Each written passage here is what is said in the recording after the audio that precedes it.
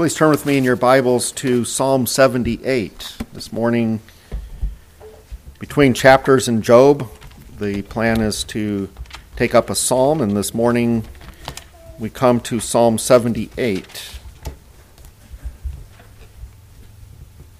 A very historical psalm that I have titled Learning from Church History, learning from the church of the Old Testament, right? The people of God in the Old Testament were people saved by faith, essentially the same body of people as we are, and their spiritual lessons are ones that we are to take up.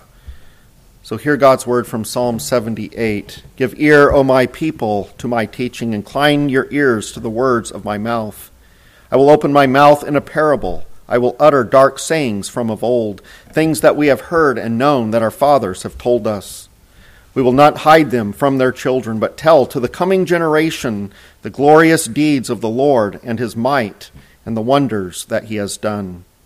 He established a testimony in Jacob and appointed a law in Israel, which he commanded our fathers to teach to their children, that the next generation might know them, the children yet unborn, and arise and tell them to their children, so that they should set their hope in God and not forget the works of God, but keep his commandments, and that they should not be like their fathers, a stubborn and rebellious generation, a generation whose heart was not steadfast, whose spirit was not faithful to God. The Ephraimites, armed with the bow, turned back on the day of battle. They did not keep God's covenant, but refused to walk according to his law. They forgot his works and the wonders that he had shown them. In the sight of their fathers, he performed wonders in the land of Egypt, in the fields of Zon. He divided the sea and let them pass through it, and made the waters stand like a heap. In the daytime he led them with a cloud, and all the night with a fiery light. He split rocks in the wilderness and gave them drink abundantly, as from the deep. He made streams come out of the rock and caused waters to flow down like rivers. Yet they sinned still more against him, rebelling against the Most High in the desert. They tested God in their heart by demanding the food they craved. They spoke against God, saying, "Can God spread a table in the wilderness?" He struck the rock so that water gushed out and streams overflowed. Can he also give bread or provide meat for his people? Therefore, when the Lord heard, he was full of wrath. A fire was kindled against Jacob. His anger rose against Israel, because they did not believe in God and did not trust his saving power. Yet he commanded the skies above and opened the doors of heaven, and he rained down on them manna to eat and gave them the grain of heaven. Man ate of the bread of the angels. He sent them food in abundance. He caused the east wind to blow in the heavens, and by his power he let out the south wind. He rained meat on them like dust, winged birds like the sand of the seas. He let them fall in the midst of their camp, all around their dwellings. And they ate and were well filled, for he gave them what they craved. But before they had satisfied their craving, while the food was still in their mouths, the anger of God rose against them, and he killed the strongest of them and laid low the young men of Israel. In spite of all this, they still sinned. Despite his wonders, they did not believe. So he made their days vanish like a breath, and their years in terror. When he killed them, they sought him. They repented and sought God earnestly. They remembered that God was their rock, the Most High God, their Redeemer. But they flattered him with their mouths. They lied to him with their tongues. Their heart was not steadfast toward him. They were not faithful to his covenant. Yet he, being compassionate, atoned for their iniquity and did not destroy them. He restrained his anger often and did not stir up all his wrath. He remembered that they were but flesh, a wind that passes and comes not again. How often they rebelled against him in the wilderness and grieved him in the desert. They tested God again and provoked the Holy One of Israel. They did not remember his power or the day when he redeemed them from the foe, when he performed his signs in Egypt and his marvels in the fields of Zon. He turned their rivers to blood so that they could not drink of their streams. He sent them swarms of flies which devoured them, and frogs which destroyed them. He gave their crops to the destroying locusts, and the fruit of their labor to the locusts. He destroyed their vines with hail, and their sycamores with frost. He gave over their cattle to the hail, and their flocks to thunderbolts. He let loose on them his burning anger, wrath, indignation, and distress, a company of destroying angels. He made a path for his anger. He did not spare them from death, but gave their lives over to the plague. He struck down every firstborn in Egypt, the firstfruits of their strength in the tents of Ham. Then he led out his people like sheep and guided them in the wilderness like a flock. He led them in safety so that they were not afraid, but the sea overwhelmed their enemies. And he brought them to his holy land, to the mountain which his right hand had won. He drove out nations before them. He apportioned them for a possession and settled the tribes of Israel in their tents. Yet they tested and rebelled against the Most High God and did not keep his testimonies, but turned away and acted treacherously like their fathers. They twisted like a deceitful bow, for they provoked him to anger with their high places. They moved him to jealousy with their idols. When God heard, he was full of wrath, and he utterly rejected Israel. He forsook his dwelling at Shiloh, the tent where he dwelt among mankind, and delivered his power to captivity, his glory to the hand of the foe. He gave his people over to the sword and vented his wrath on his heritage.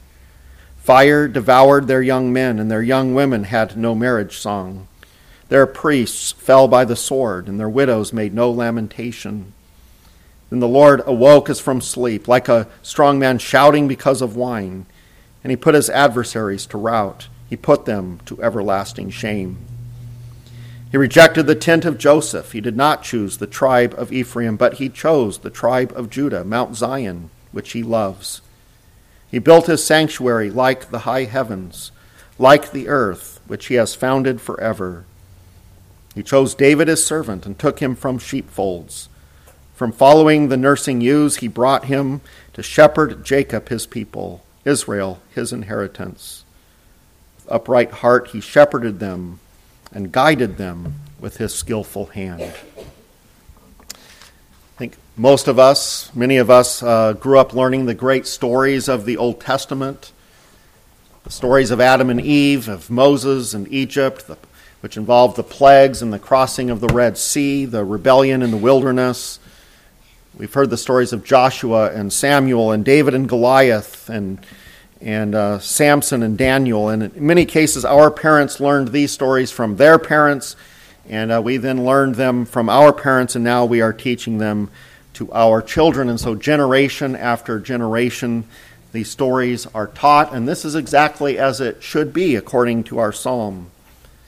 But why? Why is it important that our children and our children's children hear these stories? As you know, many of the Old Testament stories are some of the most exciting stories that can be found in any books, but our desire to learn and to teach these stories must run far deeper than simply the excitement and adventure of a good story.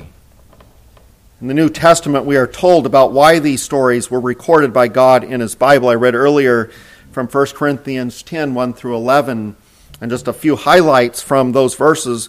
It says there that now these things took place as examples for us, that we might not desire evil as they did. Do not become idolaters as some of them were. We must not indulge in sexual immorality as some of them did. We must not put Christ to the test as some of them did, nor grumble as some of them did. These things happened to them as an example, but were written for our instruction. Romans 15:4 also sheds light on why we have the Bible stories that we do. The Apostle Paul, under the inspiration of the Holy Spirit, says, "For whatever was written in former days was written for our instruction, that through endurance and through the encouragement of the Scriptures we might have hope." So very clearly, the stories of the Old Testament, and by implication, the history of in the New Testament as well, in the book of Acts, these historical events are written as examples so that we can learn from the experiences of our ancestors. These stories are given to us to teach us important spiritual truths. And this psalm, Psalm 78, was written with this very purpose in mind. It's a psalm recalling and recording for us some of the great Old Testament stories and pointing out the lessons that God's people need to learn. James Montgomery Boyce says about the purpose of this psalm, its lesson is that history must not repeat itself. The people must never again be unbelieving, but they were, of course, especially when they rejected Jesus Christ. As we hear this psalm, we realize that God not only spoke through it to the church of the past, but God also preserved this for the church of today. Why is this? So that we also would see in the history of the past a reflection of ourselves. As we go through this psalm stanza by stanza, let us take stock of the lessons that God wants us to learn. You probably already realize this, but I will warn you ahead of time that this psalm is very humbling. You're not going to go away this morning feeling good about yourself. The psalm does not paint a pretty picture of our spiritual condition in and of ourselves, as we have inherited it from Adam and Eve, but it does paint a very pretty picture for us of God, of the nature of God, His mercy and His grace and His patience. There's something that we must always remember about God's grace as we are dealing with the Old Testament, and this psalm doesn't straight out say it, but any time God's grace comes to us, it is through Jesus Christ. For the Old Testament saints, their hope was in the promise of the Christ to come, and our hope is in the Christ who has come. But for the people of the Old Testament, the grace of God was based on what the coming Christ would do. And so whether Old Testament or New Testament, our only hope of salvation from the curse of sin is Christ. And we must not lose sight of the fact that even the fact of God warning His people and giving us spiritual lessons, it's because of His love toward us in Christ. In fact, through these lessons, through this psalm, God is working through His Holy Spirit in the lives of His people. He's doing this to preserve you, His elect people, in your saving faith. So let's turn now to the first stanza of this psalm, which covers verses 1 through 8. And this is a fitting introduction to two important truths that ought to guide any review of biblical history. And the first truth is that we are to learn from the past. And this psalm begins by urging us to pay attention. Well, to what exactly? Well, Asaph, the writer of this psalm, uses an interesting word there in verse 2. To describe this psalm, he refers to it as a parable.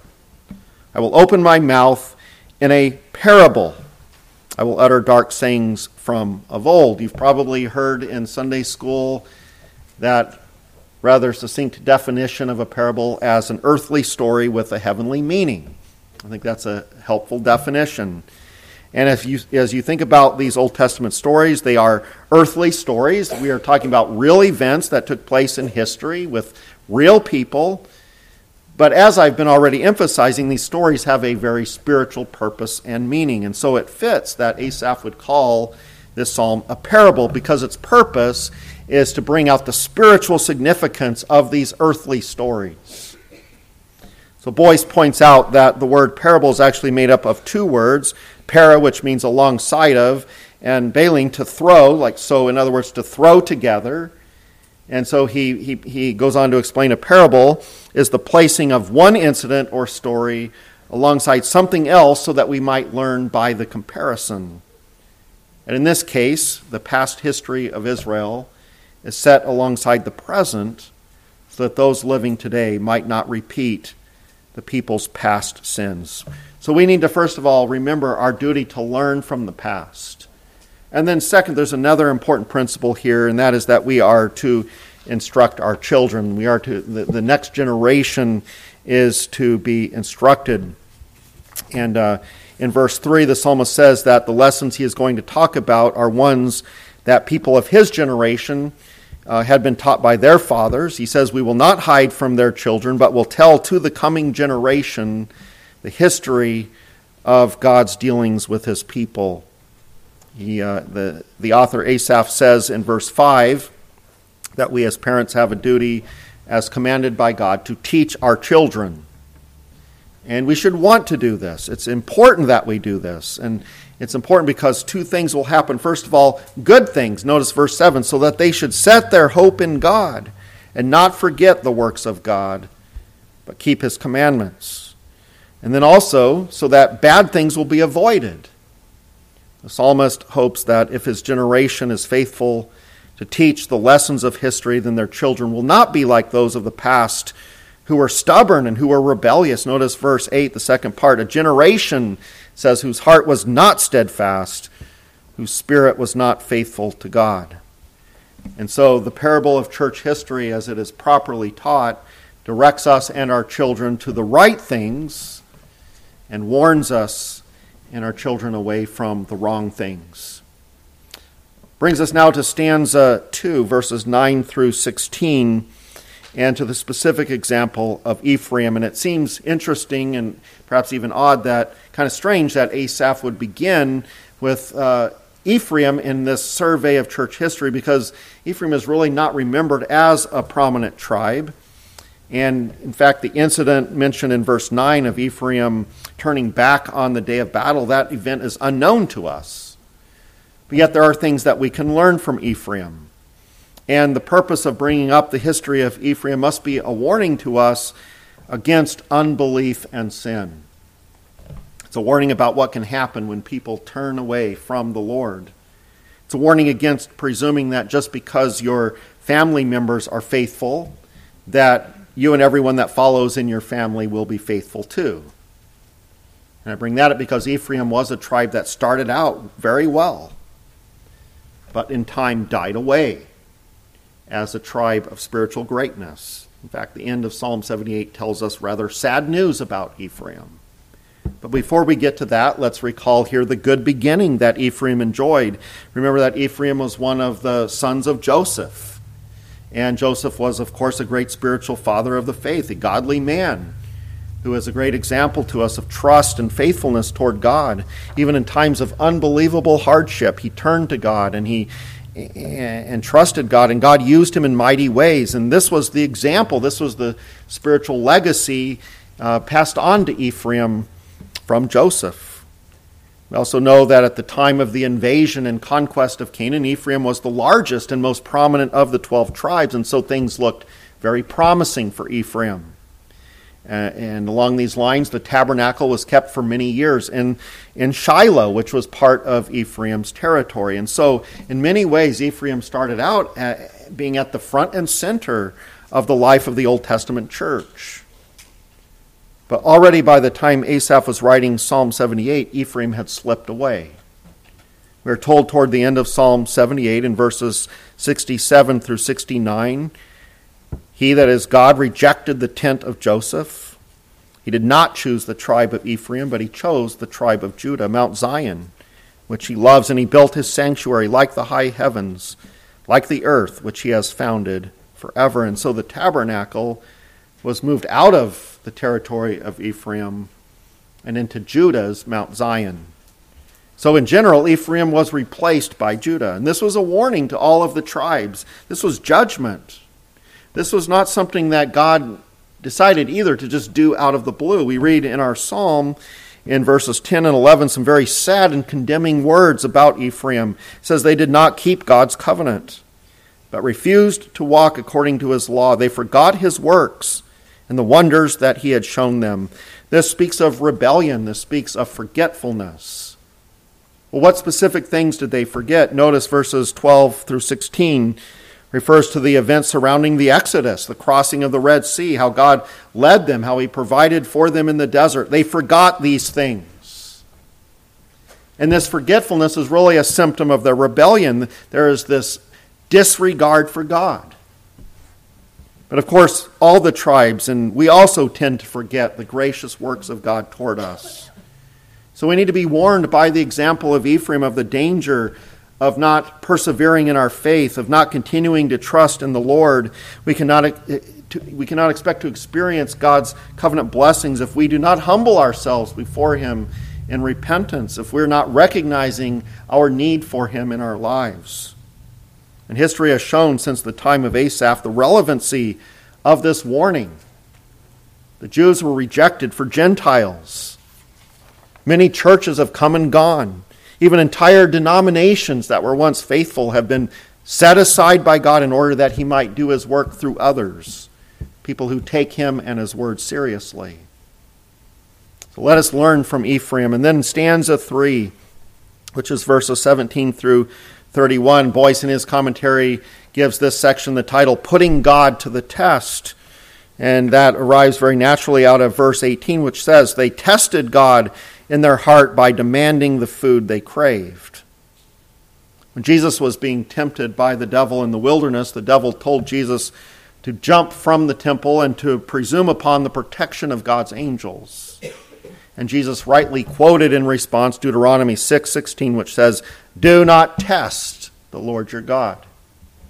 We must not put ourselves in situations that require God to do a miracle to save us.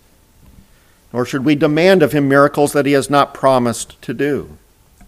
Psalm 78 warns us against such testing and brings out the evil nature of the testing of God that took place in the wilderness wandering. The problem was not that the people expected God to provide food and drink for them. That was not the problem. God had led them into the wilderness. It was only right that they would expect and believe that God would provide their needs and keep them alive. And if they had humbly asked God for their daily bread, that would have been no problem. But that was not what they did. First of all, they were ungrateful for what God had given them. Verses 23 through 25 tell us of how God gave them manna. He commanded the skies above. He opened the doors of heaven. He rained down on them manna to eat and gave them the grain of heaven. And ate of the bread of angels. He sent them food in abundance. And so God gave them food. He gave them food in abundance. They had plenty. And as for water, verse 20, he struck the rock so that the waters gushed out and streams overflowed. And yet, what was the response of these people? They were ungrateful. They didn't want just manna. They wanted the food of their fancy. That's how the New King James Version translates their verse 18. They craved variety, and specifically, they wanted meat. And what we also learn here in the stanza is that not only were they ungrateful, but they were unbelieving.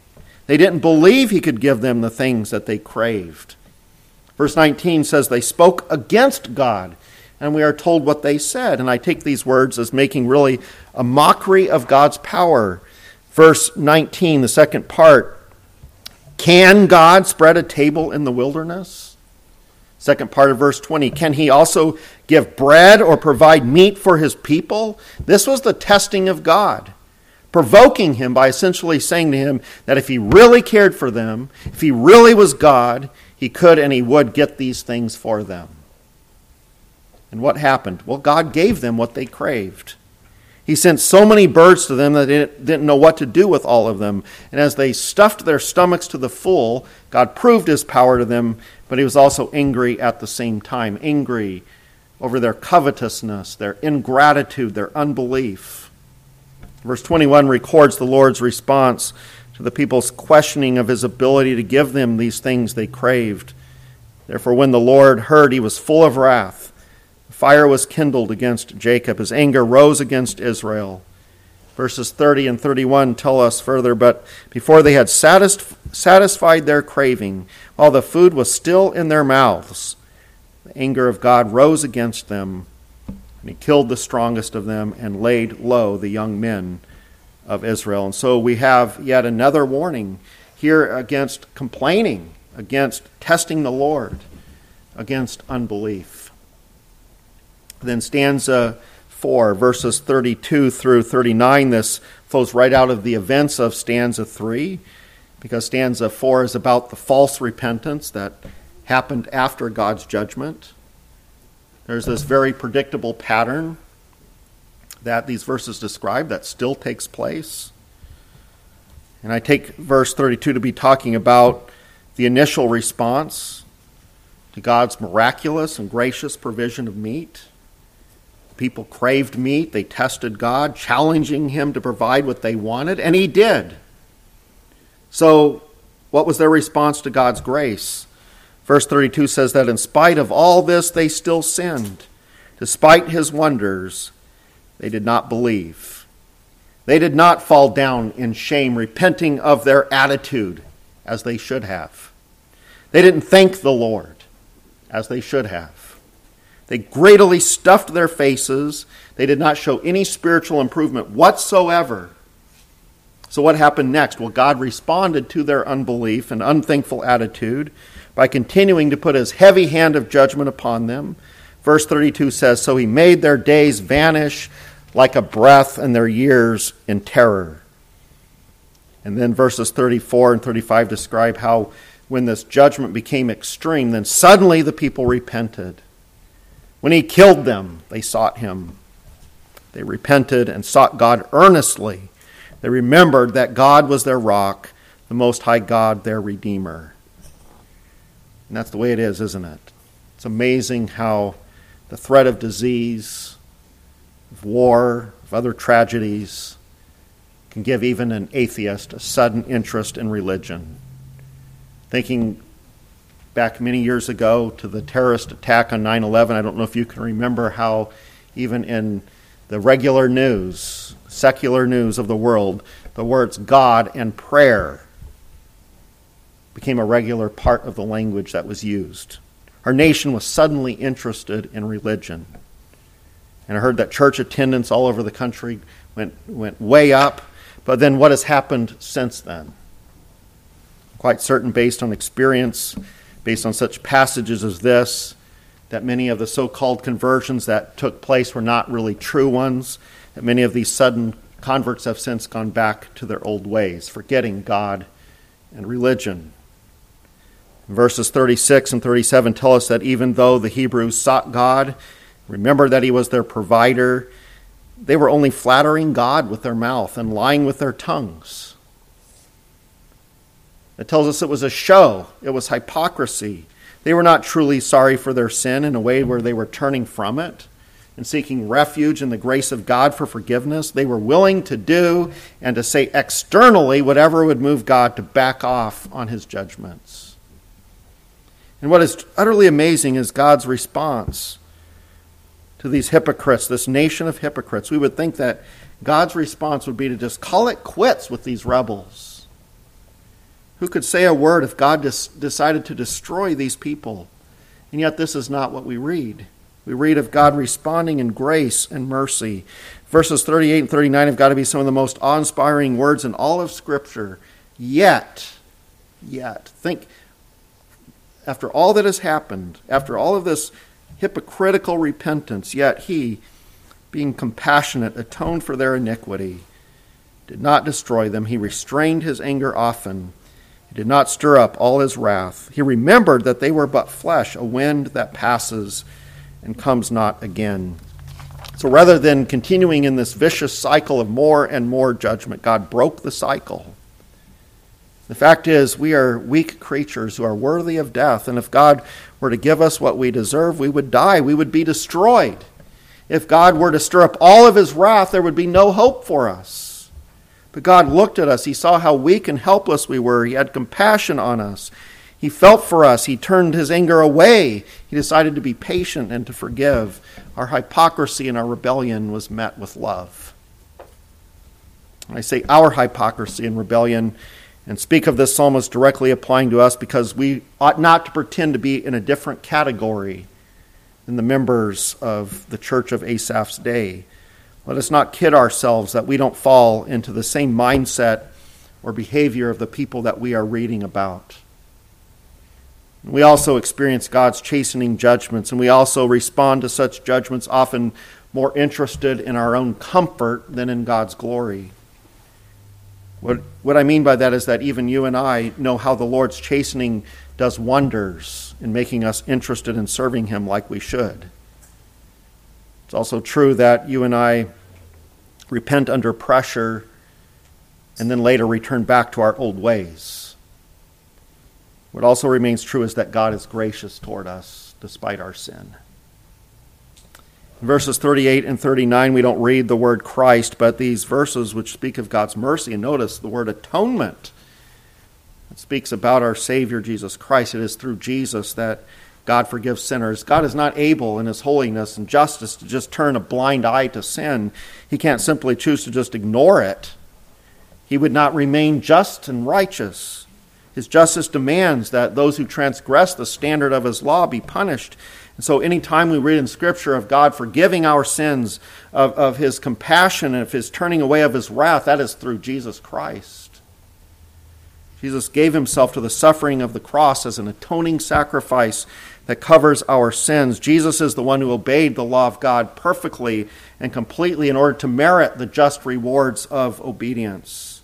He is the one who paid the price of our redemption. He met the demands of God's justice for us. And as a result of Christ, as a result of his suffering, his righteousness, his saving work, there's good news for us sinners. It's because of Christ that we have this gracious response recorded there in verses 38 and 39. Which brings us then to stanza 5, which verse 40 is the beginning of that stanza, and it falls almost exactly in the middle of the psalm. And so the commentators like to think of this psalm as having two halves. And what makes one think of verse 40 and following as a separate section in a second half is that Asaph talks once again about the history way back in Egypt. It's like he's going back to the beginning and telling the story all over again, and yet he brings out different details, different things that God did. But what he also brings out is that things have not really changed. That rebellion and forgetfulness seem to be the inevitable response of God's people. Boyce, in his commentary, talks about this second section, and he makes some good points. He writes this, quote, "In my judgment, the last half does not exactly repeat the first, but the fresh start is significant.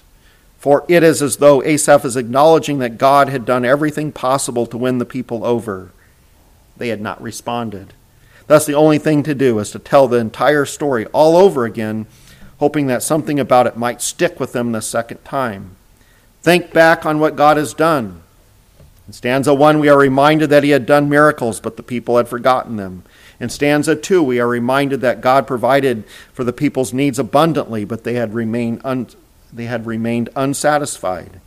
In stanza 3, we were reminded of God's just judgments, which only produced a false repentance. In fact, not even mercy was effective. In spite of his mercy, the people often rebelled against him in the wilderness and grieved him in the desert. Verse 40. Miracles, provision, judgment, mercy, 4 great actions, yet in spite of them, the outcome was rebellion and unbelief. How was this possible? The answer is in verse 42, which is perhaps the most important verse in the psalm. It says, they did not remember his power or the day when he redeemed them from the foe. They had forgotten God's redemption. They had forgotten what God did on their behalf. Do we?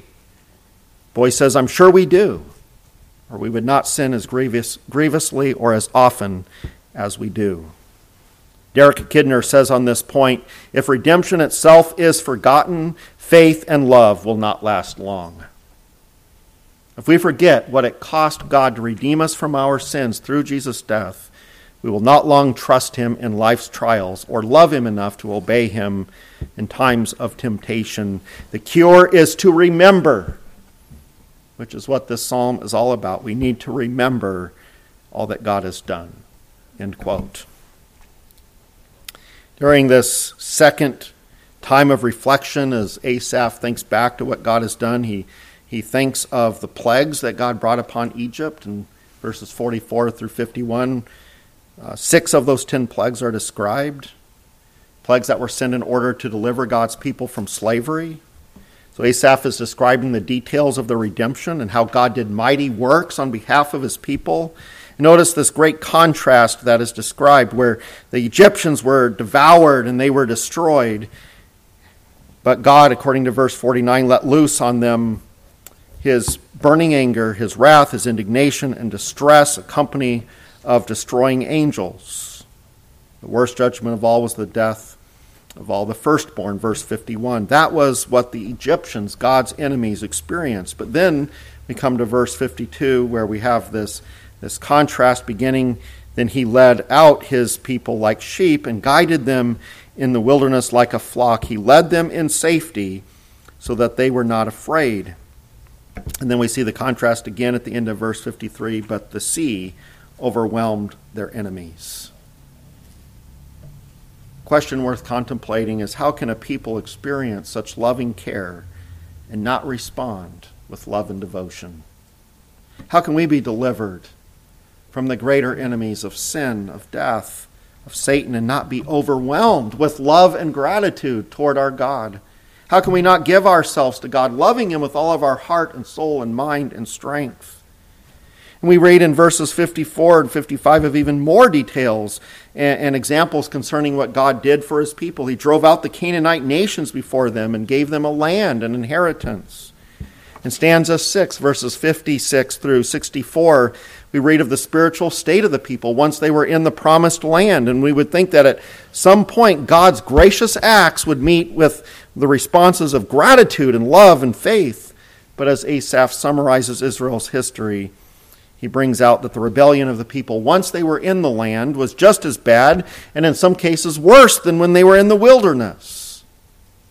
For what Asaph describes as the horribly rebellious sin of idolatry. Verse 58, for they provoked him to anger with their high places, they moved him to jealousy with their idols. And we should by now be able to predict the Lord's response, that twofold response. On the one hand, the Lord responded with even greater judgments. Asaph refers in verse 60 to how the Lord rejected Shiloh as the place for His tabernacle. Verses 61 through 64 seem to be a reference to when the ark was taken by the Philistines. Remember how they were allowed to be victorious over Israel. They killed many Israelites. Again and again, things did not go well for Israel as chastening and judgment for their rebellion.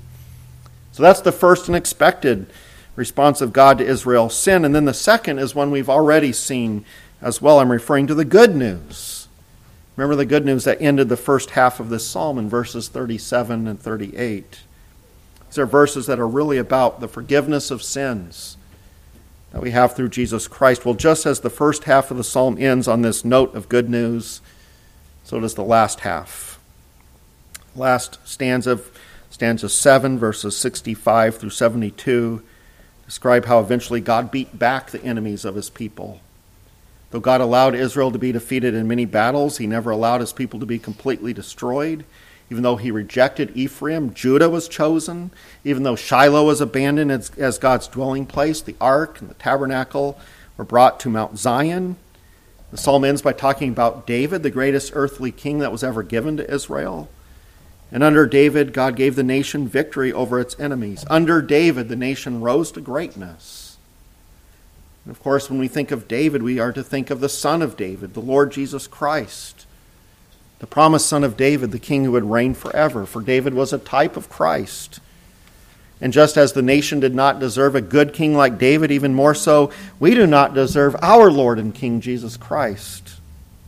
And just as David drove back Israel's enemies, Jesus saves us from the ultimate enemies of sin and Satan and death. And Jesus is, as our King, one who rules always in love. As much as God's people then and today deserve judgment, God is merciful. And though He chastens us, He does not abandon us. He preserves His people. He provides the salvation we need. And so we see this emphasis on grace, on the undeserved favor of God, a grace that is greater than all of our sin, and we recognize that ultimately the covenant is unconditional. And what I mean by that is our relationship with God does not depend upon our good works. It does not depend upon our finally getting everything together. Our relationship with God is one of grace, totally a work of grace. At the same time, as we remember God's ways with us, and we're called to remember. Recall His grace. And as we do so, we are obligated as covenant members to respond with loving obedience and service. Because we deserve nothing, but we've received everything as a gift of grace. The psalm comes to us and says, don't be like Israel who forgot God. Don't forget what will happen if you turn from him. Don't forget what God has done. Don't forget his blessings. Remember his judgments, his power, and his grace. And don't forget to tell the next generation too. Amen. Let us pray. Our Father in heaven, we are so forgetful, so inclined to forget all of the grace that you've shown us. We are such by nature a rebellious people. Father, we pray that we would remember the things that you have done, that we would remember your grace to us in the Lord Jesus Christ, that as we hear these stories of the Old Testament, that we would be reminded both of our tendency towards sin, that we would flee from those sins, but we'd also remember with great thankfulness that would itself compel us to even a greater striving for obedience, that our salvation is a matter totally of your grace. What an amazing thing that you did not cast off your people. What an amazing thing that you do not cast us off. We thank you for your faithfulness, your undying love, for a covenant that is unconditional because it is grounded in the Lord Jesus Christ, grounded in your love and grace toward us, atoning for our sins. So, Father, may we take these lessons to heart, and we pray these things in Jesus' name. Amen.